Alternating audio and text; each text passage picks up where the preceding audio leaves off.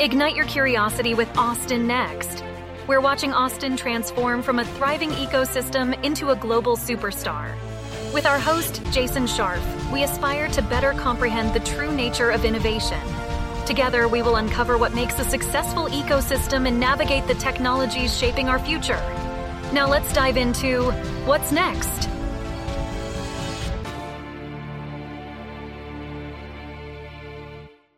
As the innovators continue to pour into Austin, the capital quickly follows. Plug and Play is the latest Silicon Valley institution to set up shop here. Today, my guest is Kevin Parakkattu, a partner with Plug and Play who is leading their expansion into Texas, starting with their new office in Cedar Park. We talk the model, their Austin thesis, and merging the lessons of the Valley with the future of our region. Kevin is a seasoned investor, having led seed and early stage investments in over 40 companies, including Big ID, Manscaped, Madison Reed, Notum, Zigzag Global, acquired by Global Blue, and others. Kevin also co-manages Plug and Play's Future Commerce Fund, where he works closely with the fund's corporate LPs and over 10 portfolio companies. Prior to Plug and Play, he was an investment analyst at Centripetal Capital and a co-founder of a custom apparel company. And now on to our conversation. Kevin, welcome to Austin Next. Jason, thank you so much for having me. All right, why don't we start off with the big picture here and tell me a little bit about the history of Plug and Play and what's the model? Yeah, sure. Well, first off, again, thank you for having me. We're big fans of the podcast, and we're excited to be the new player in town. I think history of Plug and Play is unique in of itself. Most venture capital firms start because the founders of that venture firm were former founders themselves and exited large companies and started their venture capital firms. For us, our story is pretty unique. So our CEO and founder, Saeed Hamidi, his background's in plastics and water bottling and kind of non-tech businesses. He ends up buying real estate on University Avenue. So if you're a California native, you know that road leads right into Stanford in Palo Alto. And it was the mid-90s. Location, right? Exactly. And a good time to buy real estate in the mid-90s on University Avenue. So he ends up buying this real estate, and really the first iteration was, hey, let me use some of this office space and let me kind of take a stab at co-working, which was pretty novel at that time to do. So in walks in Larry Page and Sergey Brin one day and says, hey, we're two researchers at Stanford, and we got this idea to search the internet and we'd love to get some office space. So our CEO ends up becoming their initial landlord and subsequently is able to invest in Google through Ron Conway's angel fund, like I think SV Angel number one or one of the funds there. And then he quickly sees that the returns on Google was a lot bigger than plastics and water bottling, which were his historic businesses. So just a little. Google, just a little, right? And Google would expand to about, I think, 40 or so people in that building. We have this awesome photo that's at HQ that has the original Google team right in front of the building. So that was Google first, and then PayPal, same story, Max Levchin, Peter Thiel, etc. And then it was Logitech, and then it was Andy Rubin, the founder of Android Software, his first company called Danger, if you remember the LG Sidekick also. So all these things, all these different entrepreneurs really come into our building. Our CEO, first it's like a space opportunity for them, but then later we would opportunistically invest in the building. He thinks to himself and his brother get together and they say, hey, what if we just got a bigger facility? So again, the vision at that time was, hey, we'll just be a landlord and opportunistically invest in the building. We get to this 160,000 square foot facility in Sunnyvale. Same idea, opportunistically invest. And then what we start noticing is corporations coming in through our doors. So this was, let's say, 2010-ish. And that's when corporations are starting to come out of the financial crisis, seeing new players that were born in the financial crisis, the Ubers, the Airbnbs, et cetera, really seeing their own market share taking a hit. Can I jump back in the story a little bit? Because you talk about like the Google and obviously this run up in the 90s. I'm just curious, what happened to Plug and Play after the bubble burst in the 2000s? Yeah, what kind of happened during that stretch? Because obviously a lot of valuations and kind of the .com burst did the model stretch? What happened there? Yeah, so the model wasn't even around then, right? So back then we were just a landlord. So really the real estate value was our primary revenue line. The return on investment in Google's and so forth was really just kind of, hey, these are opportunistic investments. It never became our business really until much later. So we would get these early wins, and we tried to, what we noticed was fast forward to 2010, we got the bigger facility. We started noticing all these different corporations coming in through our doors, wanting to meet with our startups. We had tried different business models until then. Maybe we get an investor day, or maybe we talk to, maybe we act as more like an investment banker where we're pitching startups into other, financiers and so forth. And finally, when we notice as corporations coming in through our doors to work with the startups that are first in the building on different projects and, different kind of enterprise technology problem sets. And that was when our light bulb moment went off, which was, in the modern world, the corporations are looking for innovative solutions. And oftentimes those solutions don't lie in large enterprise, the Oracles and so forth of the world, or the other kind of large enterprise vendors, and may exist in a new form of startups. So really that allowed us to become what we are today, right? So we took that physical element of space, we added on the corporate innovation aspect where we thought we have a prime access to both the entrepreneurial economy and the corporate world. And then we said, let's institutionalize our venture capital part, take our P&L, actively invest in companies that we're introducing to corporations and able to collect feedback on, and then subsequently raise funds because our corporations trust us to become amazing investors.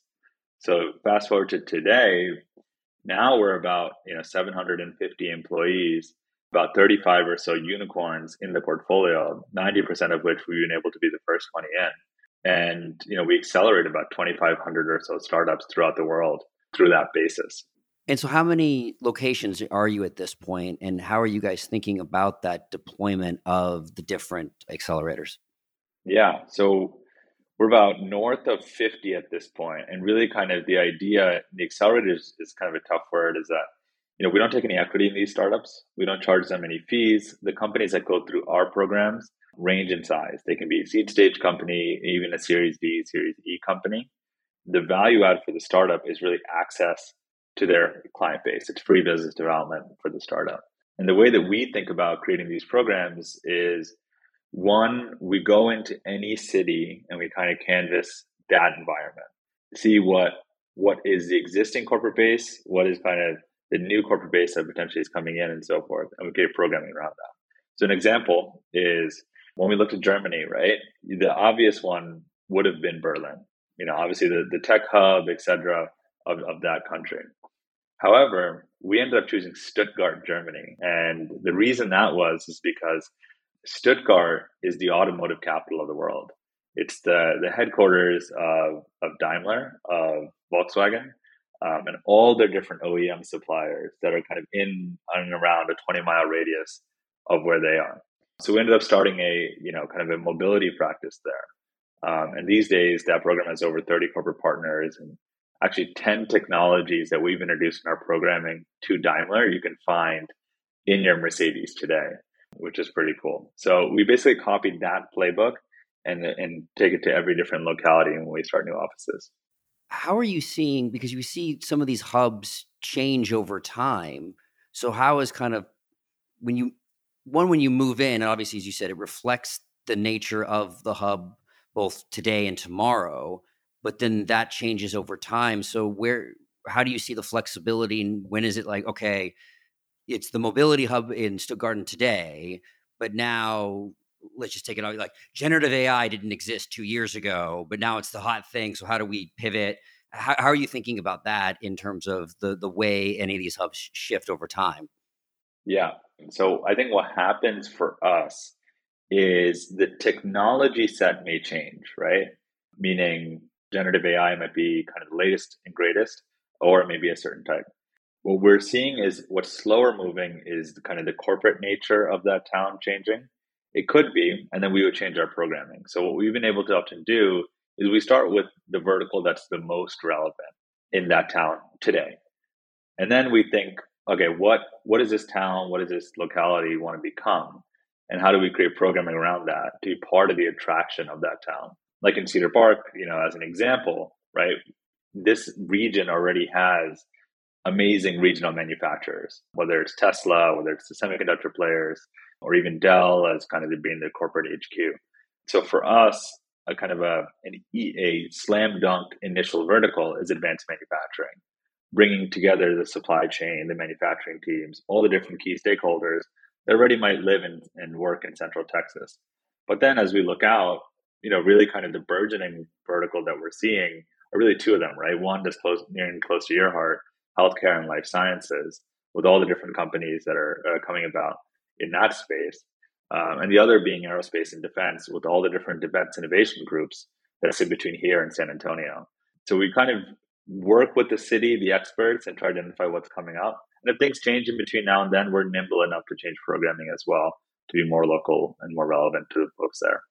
And I think it's a good pivot point. So let's walk through your decision process for selecting Austin as this kind of latest hub. How was it that, okay, we've hit this tipping point? I mean, I think one of the things that we've talked about on this podcast before and different conversations is while Austin's been in the zeitgeist a lot recently, it's the 30-year overnight success. It wasn't this kind of flash in the pan. It's kind of been that. But, I think a lot of it was accelerated over the last 3 years, that we had this continuous movement that just kind of shot through. Everyone kind of made the decision, myself included, and I think you, that, it was kind of in the back of our brain and things got executed that were maybe plans that may or may not have been occurred. So why did Plug and Play make the decision now? What happened? What changed? Yeah. And I'll give you some kind of what happened before, right? So in Plug and Play's history, we, kind of in the story I was saying, we became our modern, what we do today, really in the last 10 or so years. And when I joined the firm about 6 years ago, we had maybe 5 or so global offices, including HQ. So really, between 2017 and the top of the pandemic, a lot of it was global expansion. We went into Asia, we went into Europe, and we didn't really look at the US as an expansion opportunity because we were frankly scared of cannibalizing our own business in the US, meaning we had HQ. You said 5 before, and then you're at 50 now? Did I hear that right? Yeah. I want to make sure exactly. So about 6 years, you've 10x the number of locations. Right. And we 10x employees too on that front. Yeah. So we looked at Europe, Middle East, Asia, all those kind of awesome regions and brought our model there to those localities. And then we kind of neglected the US for the longest period of time. Then really, throughout the pandemic, we realized that we won't cannibalize our own business. If anything, we're accelerating companies that may be in that region, that may not have access to the resources that our Silicon Valley office provides, but also we're able to bring in companies now from all over the globe. So whether it's Asia, whether it's Europe, et cetera, to a city like Cedar Park. So that was the first part. So one was, hey, we need to focus a little bit on domestic expansion. Part two of that was, where's the corporate hubs in the United States? Obviously, a lot of them are in big cities like New York and LA and so forth. But then there's these growing hubs in really interesting cities where there isn't much activity. So that part led us really to the state of Texas, where, as you know, I think it was actually over the pandemic, Texas became the leader in Fortune 500 headquarters with over 55 Fortune 500 companies, with the state of Texas as being their headquarters. So that was the first light bulb. We need to be in the state of Texas. The second part of that was we realized that there are players like us, but not anyone really at our scale in the state, and that the state could leverage the connective tissue that Plug and Play naturally provides, connecting government, corporations, universities, and startups all into kind of one roof. So we realized then that we should target the entire Texas triangle. And Central Texas really made a lot of sense for us when we looked at it in Austin in specific. It was because, there's over 30 corporate, regional, or actual headquarters in the area. Austin is home to over 20 different unicorns. It's a sleeping giant, right? Like, it's not often talked about as kind of the leading tech economies. Of course, it's in the conversation, but not considered maybe in the top 3. And quality of life is great. The university systems are top notch. all these different aspects that we think lead to a strong entrepreneurial hub, while also being a great place for plug and play to thrive and be the connective tissue between startups and corporations. So that's how we chose really this region. And then once we started working with different cities and trying to understand, where it makes sense for us to work with, really kind of met the city of Cedar Park, actually at a conference in DC, immediately clicked on shared vision. And it made a lot of sense for us to kind of move into the region shortly after that. I mean, it only took about 6 months from first conversation to then ultimately signing a contract and launching something. So we knew the city also wanted to work with us. So the origin, obviously, of Plug and Play was in the real estate. Is the program itself is a finite program, accelerator program, correct? In what sense? It's a startup goes through a 6-month period, correct? Can you walk through the Plug and Play program? Yeah. So basically, each program starts with a board of corporations that are excited about that vertical and want to work with startups. They disclose to Plug and Play their respective interest areas and challenges. We then use that as sourcing criteria to then essentially, through a series of voting, ultimately get to a cohort of companies. So the cohort of companies all have pretty clear commercial relevance to the board, to one or more corporations on the board. Then the companies go through about an 8-week level of programming. It's different from your average accelerator. It's not really how to build your business. We assume you know how to do that. It's companies that are looking for scale. So it's a lot of how to kind of upsell your existing contracts, how to commercialize into new markets, how to potentially approach M&A if you're interested in that, or how to go about your Series A, B, C, whatever it be financing. So that's the kind of programming that we bring in, sprinkled with obviously introductions to the board and other corporations that we work with. After those 8 weeks, the companies, we essentially have a summit whereby those companies go on stage, they talk about their traction, more about their product, we bring in the public, and hopefully they can talk about maybe the work that they're already doing with some corporations. Obviously in 3 months, it's hard to get to a full-on pilot, but that's the end goal. We're trying to shorten the sales process for startups, bring them to a path to commercialization, and hopefully create meaningful business and jobs for any region that we're involved in. So, and the reason I was really want to get into the detail a little bit of it is, so when you decide on a region, you said you kind of look at the corporate base and what's here. But I'm going to assume that when you're sourcing the companies, there's not a geographic restriction. So you do not have to be based in Central Texas to be part of, or correct me if I'm wrong, to be part of the Central Texas Plug and Play accelerator. So if you fit the criteria that we're looking for in the advanced manufacturing, you want to come here for this accelerator to fit the needs of these companies, you're more than welcome to come.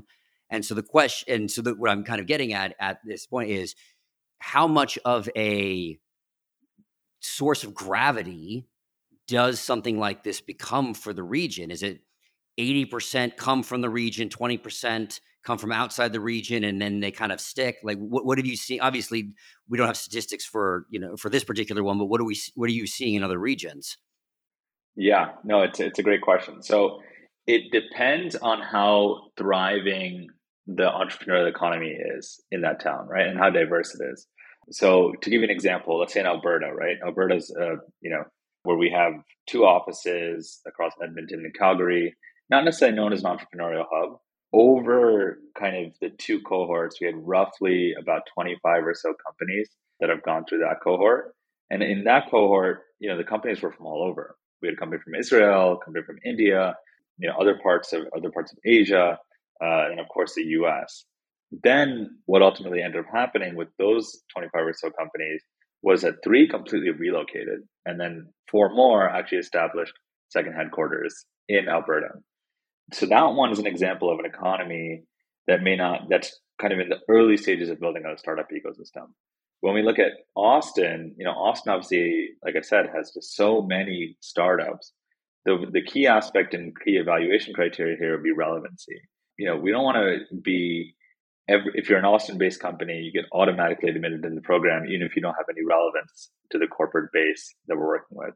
We do want to be, to your point, that attractive force, that if we're working with the leading companies in Central Texas first and foremost. This serves as a place where if you're a company in Shanghai or Bulgaria or wherever you may be, we have an awesome product that's highly relevant. Let's get you on a plane to Austin to work with those different corporations. But also, if you're an amazing company in our backyard and you just haven't been able to talk to, the other corporations in your backyard, you as well. That's something we'll see in as we map out. For us, ultimately, we want to be valuable to the community. So we'll first look at the community for that relevancy. So one of the things that I've kind of seen kind of in the exploration on the podcast, and I'm trying to understand ecosystems as they go, is I have a theory that there is a kind of a first principles of an ecosystem. And each ecosystem kind of has a different set of first principles and even as you get into the sectors themselves.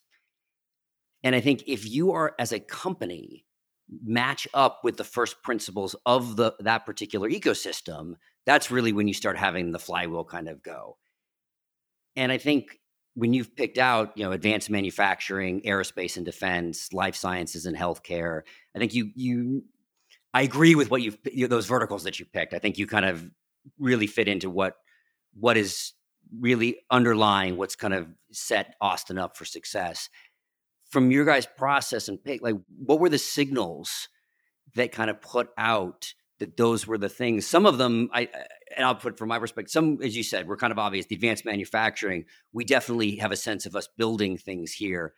Some, I think, were a little more breadcrumb, right? The narrative isn't necessarily there. So I'm curious how you guys came up with those three verticals.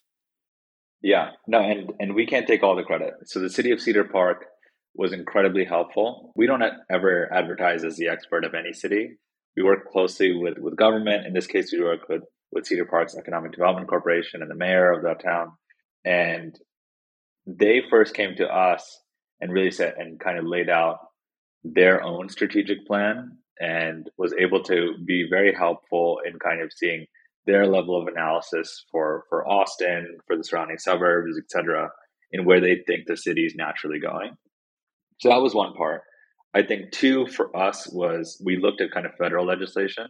So, we're big believers, whether it's the startups we invest in or the offices we create, that federal government and state government play a huge role in how local economies are shaped. And in this case, we looked at the CHIPS Act, right? Both the Federal CHIPS Act and then the second, the Texas CHIPS Act. And with the Federal CHIPS Act, we basically said there are two big states that are benefiting from this, Arizona and the state of Texas. Arizona brought in TSMC, has Intel's manufacturing units and so forth. And then we then created an advanced manufacturing group there to work with those stakeholders. And then Texas, really got Samsung, as we all know, with kind of $200 billion or so being invested over the next 10 years, et cetera. And several other kind of existing or planned manufacturing sites to be coming here. Then in terms of state politics as well, right? The governor's rhetoric or the local government's rhetoric is a lot about bringing manufacturing or high quality jobs back to that local state. So it lines up to your point of kind of being, some a rhetoric that's going on and making sure our messaging aligns with that. So that was vertical one. Then as we explore our next few, we're still open to if things change between now and then when we launch those. But reading the tea leaves now, I mean, much more about kind of the life sciences sector here, but when we looked at it, it's all the different kind of hospital networks that are coming about into the region from other parts of Texas and so forth, and the number of healthcare entrepreneurs and unicorns that are based here. So that was clear. And then lastly, with defense has become such a hot sector. I think in the last year or so, like I feel like every other podcast I hear is about defense tech. And Austin has really become a clear hub of that, with Army Futures being here, AFWorks, Defense Innovation, so many other different groups that are treating Austin as their main hub. But we see the opportunity there is that, they're based here, but I'm not sure how well, I think we can accelerate and be the connective tissue between them and the global community of startups that are relevant to them. The idea is that we hopefully can be that local access, but provide that global reach.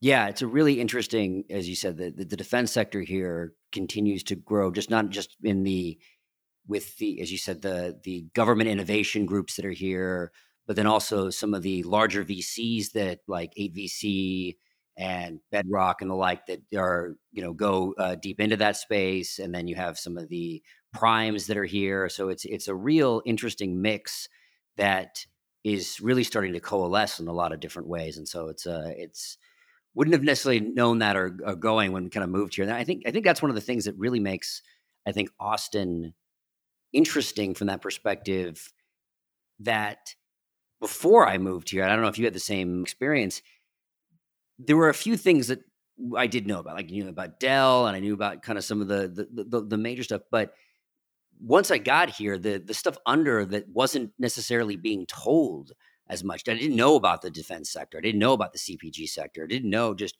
about how diverse of a sector, and then it's all converging in a variety of differently interesting ways that I think really is going to create a whole net of new sectors that I think is going to be a lot of fun and really open up new opportunity spaces. Yeah, no, I had the same level, right? Like we knew that Tesla was coming, that made all the headlines. Oracle's coming, Dell was already here. And then, Vista Equity and other kind of big names that when you think of like the city of Austin, like, oh yeah, that's what it comes to. And then when you get here, you just realize that, to your point, the sheer diversity of entrepreneurs, technical talent, which Austin has not always talked about, the sheer kind of, like level of interest and I think good kind of work-life balance that folks generally have, and they're not entirely kind of absorbed into their careers, but they're still producing really innovative things. Yeah, no, it's been a pleasant surprise for me as well. But there is an interesting thing on the technical talent. I've had this discussion both on air and off, in that because we haven't had 4, 5, 6 cycles of like the Bostons or Silicon Valley or New York, it becomes necessarily a tiny bit harder to find because you don't have as many signals open, right? It's like, oh, well, you were number 20 at this company, then you were number 5 at this company. So it's easy for me to pick just from the resume. I know you've got the technical talent to do this. And I mean, how do you see either something like Plug and Play or just anything there to be able to pick out the right talent? How do you think as an ecosystem we should be able to better find it? Because we know it's there, but it might be buried. There might be the great talent at the Googles or the Dells that is hidden from us because they don't have the obvious signals of it, but they're there somewhere. Yeah, no, it's an awesome question. I think about it in a few different ways, right? So on the clear executive talent, I was an early employee of so forth, and why we're starting to get a lot of those folks, with all the influx of folks coming in from different places. I think increasingly we're meeting people of that caliber. I'm sure you are too, at just casual networking events or dinners and so forth that are coming from them. So I think the, kind of what I would call them kind of name brand notoriety folks, they're starting to come in and increasingly coming in.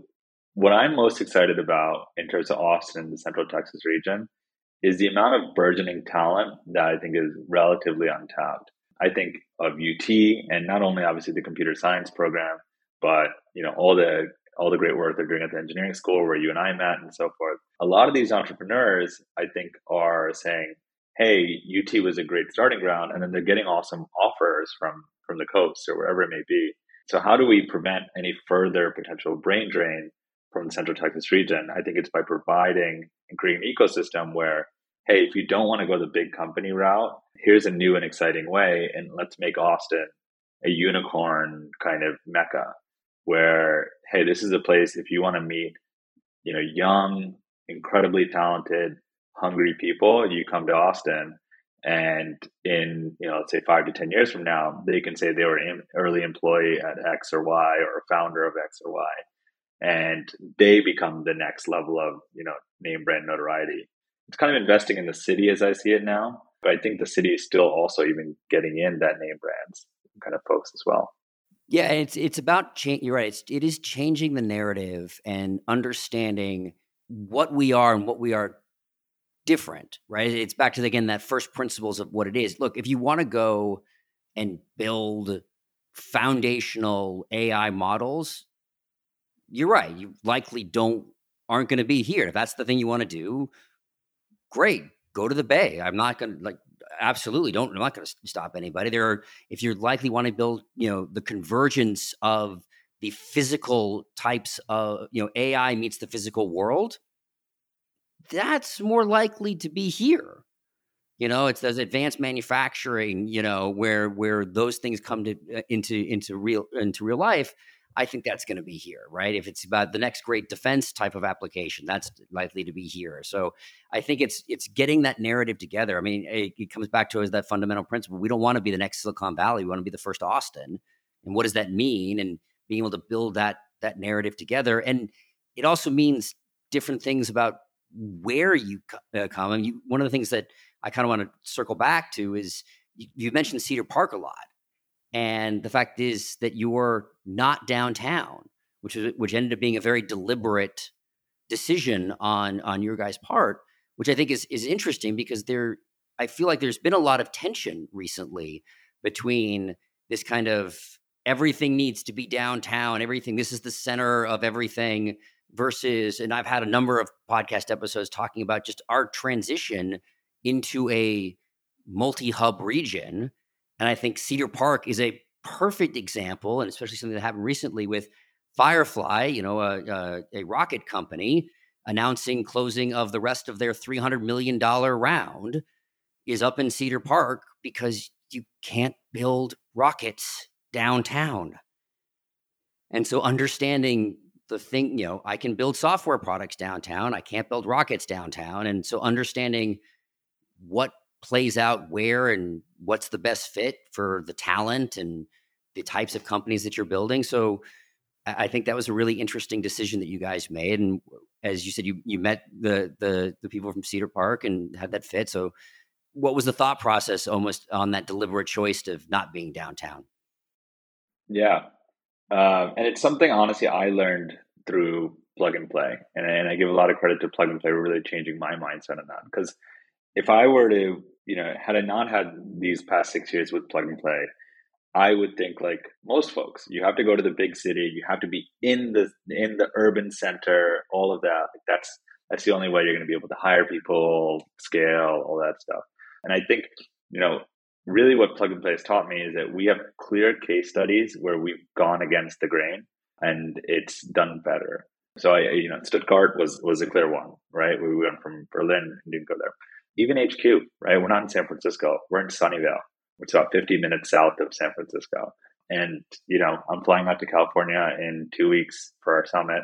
There's 2,500 people flying in.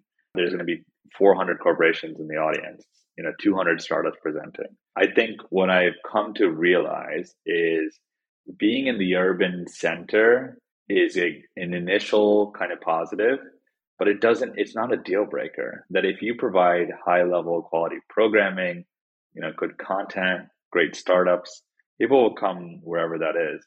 Then that's part one. Part two is to your point of, Austin, we're not trying to be Silicon Valley. And why do people move to Austin, right? It's oftentimes you can afford a house here, your kids can go to a good school, you have a generally higher quality of life. And that kind of branding is oftentimes in the surrounding suburbs where those possibilities are still there and where you can do that. So when we thought about our stakeholders, because we ultimately believe that startups will go wherever there's business, that if there's a strong group and concentration of corporations, startups will be happy to be there to accelerate their own business. When we looked at our stakeholders, which is the corporations, a lot of them live in that area. And a lot of the corporations are based in that area because they need big campuses and they need to be there. And then lastly, the third point is, you can't build a rocket company in downtown. You can't build an advanced manufacturing company probably in downtown. And maybe not an aerospace and defense company, and maybe kind of a leading life sciences and biotech company. All those things require physical space. And another clear reason where we can leverage our connections to the city to provide additional resources to the entrepreneur that's looking to expand. Yeah, and I want to say this is not me being anti-downtown. There are things that only downtown can provide. South by can't be anywhere downtown. Like you can't have all of the amazing things that's playing at the Moody Center anywhere but downtown. The part that there just seems to be, especially like going back to Silicon Valley, I'm using the term Silicon Valley, like seems to be this forgetfulness that it is a multi-hub region. Like the San Francisco itself and the downtown has only been part of that story for 15 years out of the 50-year history of it. I mean, you talk about Plug and Play starting being on, the road by Stanford. Like, he was down on the bay itself, down by Sunnyvale and San Jose and all by, like, that used to be where it was, and then it expanded up. And I think it was Twitter's move to downtown in 2009, 10. That was when San Francisco actually became part of the equation. Now it is a lot more part of the equation. And I think that OpenAI, and for those of you listening, we're a few days past still in all the craziness, and who knows when you're listening to this what is going on with OpenAI.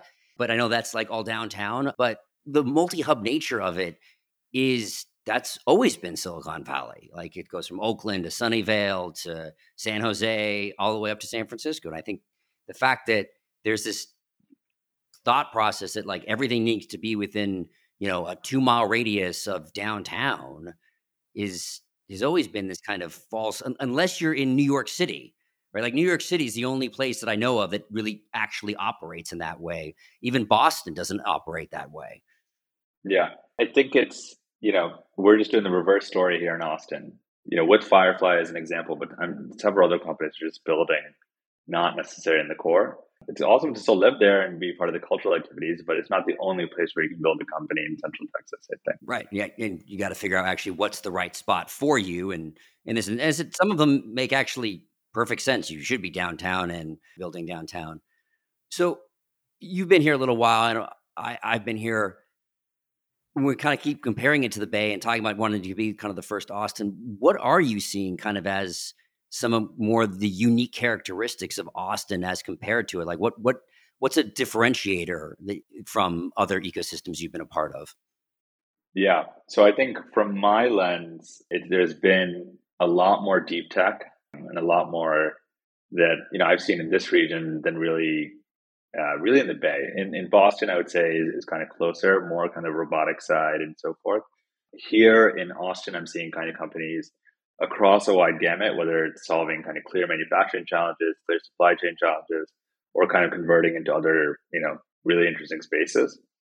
I think when I look at the VC ecosystem in Austin, the mentality is a lot different than, let's say, San Francisco, or really, let's say, even somewhat New York investor, which is two places where I spent the most time, where I think the VCs here, Austin, I think, still needs a strong pre-seed economy, angel network and pre-seed economy that's really taking high risk bets into the companies that are really solving some key challenges. And that kind of exists well on the West Coast and East Coast, or has been created in the last 20 or so years. And whereby you can take kind of an idea where a business model, let's say, isn't built out and all these, there's a lot of question marks, but you're kind of investing in the person. My take on Austin is that it's the VC ecosystem seems to be more comfortable in a little bit later stages. So I would say like later stage seed, Series A, B, and then obviously there's a good private equity network in the region. So I think that's an opportunity that we could potentially fill in that kind of pre-seed world, operating like a Silicon Valley investor with the prudence potentially of kind of a West Coast or Southern investor. So that's interesting. One of the deep tech angle in the VC ecosystem.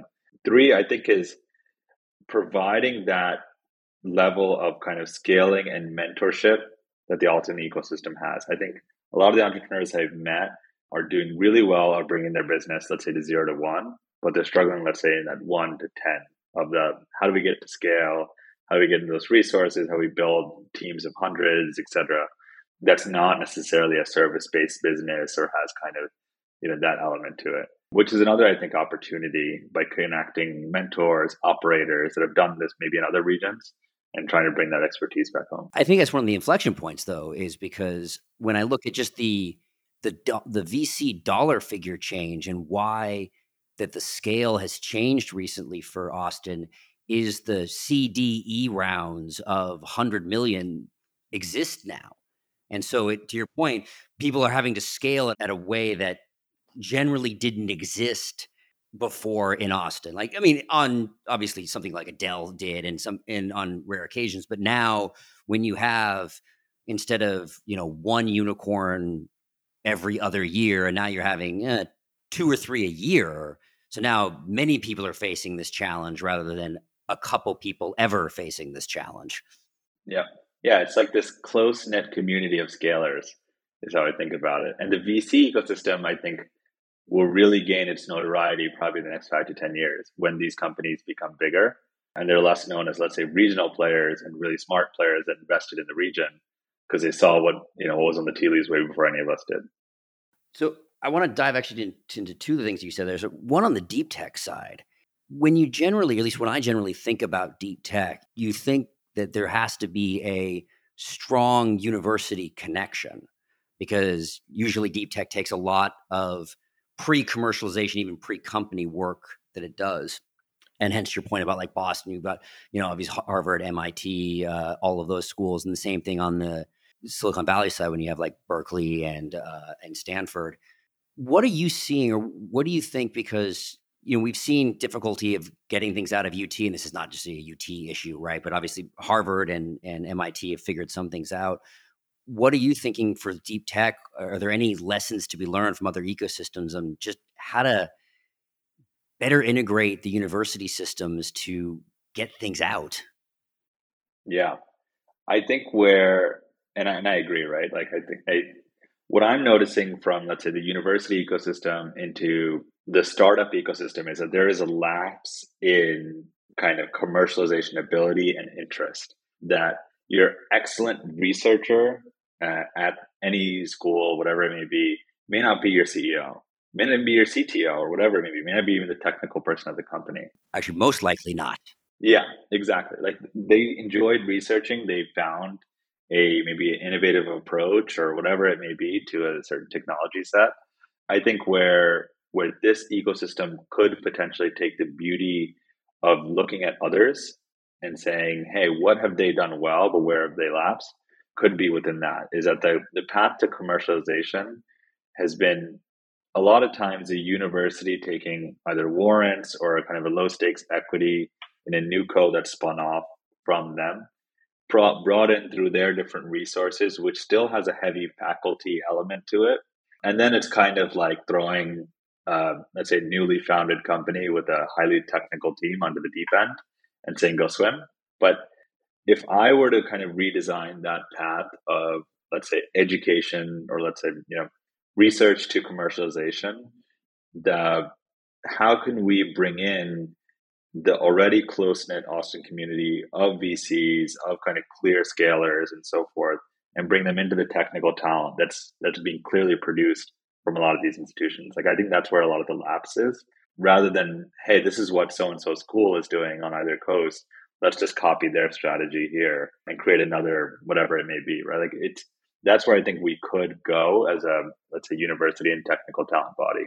So I also want to dig into your point with like the VCs and how we haven't seen, as we said, we hadn't seen a lot of the CDE rounds, the major unicorns and it's a very different model that is kind of starting to happen now in here. And that the very, I'd say, traditional VCs that have been here versus a lot of the new VCs that have kind of moved from the Bay. So the market here, I think, is shifting a lot, right? And we want to see, I think, ideally, you want to see a lot of great integration, right? We don't want to see is almost like worst case scenario is, okay, if you're this type of company, you're going to go to the Silicon Valley VCs. If you're this kind of company, you're going to go to the old techs. Like you want a highly dynamic and integrated type of ecosystem. And one of the things that has really stuck with me is I had, Roy Spence on from, kind of the Don't Mess with Texas, fame earlier this. And he talked about the primary challenge, and something I've thought about a lot of Austin was navigating the tension between preserving the core and stimulating progress. Like this is our fundamental challenge here in Austin. And I think a lot about how everything is reorienting in Austin and everybody's susceptible to it. I mean, the example I've been giving recently is for however long, Michael Dell was the richest person in Austin. And then Elon Musk moved here. So if if that can even happen to like the hierarchy that happened to Michael Dell, it happened to everybody. Like everybody's position, everybody's, how the networks and everything kind of shifted. So as we think about all the people who've moved here, all the influence, all of the networks, kind of everything being kind of constantly changing and that accelerating over the last 3 years, how would you think about, or how should we be thinking about, how do we integrate all of those different networks, all of those different ways that we're thinking about it to incorporate why we all moved to Austin, what it is that it's becoming, while continuing to embrace the changing dynamics and what it's becoming? I love the way that you kind of phrase it. I think kind of I use Reddit a lot, and if you just go to the Austin subreddit, it's always like, oh, I missed the town when it was insert number of years. Oh, 5 years ago, it was the peak of Austin. It seems to be always the magic number. It's 5 years ago, just when I got here, whatever that is, right? Yeah, exactly. It's always, oh, this time period was the best Austin's ever been. Now it's, run downtown with a bunch of, and like, I think there are real world problems that we as a city naturally have to think about and solve. Like, cost of real estate has gone up. Rent is increased. Inflation is a clear issue. There's a lot of clear issues that I think we need to handle from a quality of life perspective that made Austin so attractive that is now making it more and more challenging to live here. With that said, I think that is a challenge that needs to be addressed, but the inability to change will ultimately lead to the demise of any city, right? That if we stay true to our roots and kind of have this inward looking perspective, that it's going, like, what exactly are we going to produce in 10, 20 years other than being an amazing college town, and all these other things that Austin's already known for.